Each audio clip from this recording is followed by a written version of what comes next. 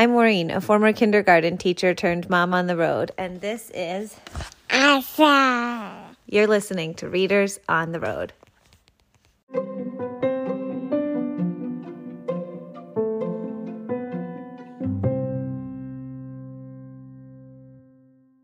The Finest Christmas Tree.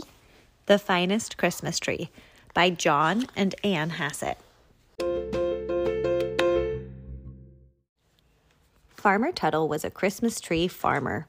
His forest was full of pointy-topped trees. Children liked to hear the chop of his axe and the cheery put-put of his tractor. Every Christmas, Farmer Tuttle piled the trees into his truck for a trip to the city. He sold his trees from a busy street corner. He helped shoppers pick a tree that was just right, not too big and not too small. When all his trees were sold, he shopped at the city stores for a special gift. Farmer Tuttle always brought Mrs. Tuttle a new Christmas hat. But one Christmas, shoppers did not stop to buy Farmer Tuttle's trees. "Smart shoppers want trees made of plastic," said a man. "Plastic trees are positively perfect," a lady said. "Plastic trees go back in the attic till next Christmas," said another. Farmer Tuttle piled his trees back onto the truck. There was no money to buy Mrs. Tuttle a new Christmas hat. Farmer Tuttle did not go into the forest anymore. The next winter, a man from the sawmill offered to buy all the trees in the forest. He wanted to saw the trees into toothpicks and clothespins. The man gave the Tuttles until Christmas to decide. Farmer Tuttle wondered what to do. Then, with only one day till Christmas, a strange letter came in the mail. It read, "Dear Farmer Tuttle, the workers at our factory wish to have the finest tree in the forest for their Christmas party. A crew of cutters will arrive shortly. Season's greetings, the boss." Farmer Tuttle hurried home with the happy news. He waited all that day.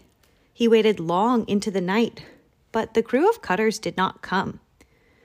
"Perhaps they have chosen a plastic tree," he said to Mrs. Tuttle.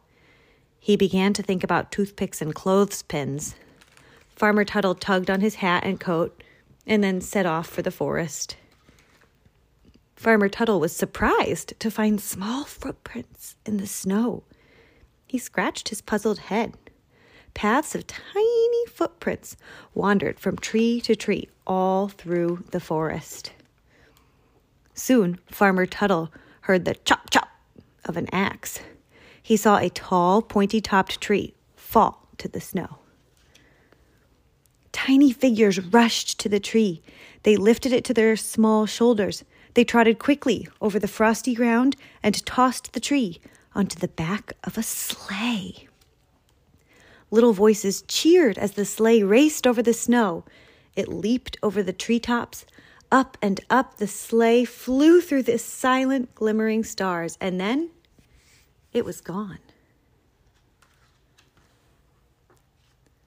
Farmer Tuttle found a box where the tree had stood. Inside was a beautiful Christmas hat. He tucked the box under his arm and hurried home. Farmer Tuttle's trees still grow in the forest. Every year at Christmas, the crew of cutters returns for another finest tree. Children have seen the tiny footprints in the snow, and Mrs. Tuttle always gets a new Christmas hat. Oh. The end. Say Merry Christmas. Merry Christmas.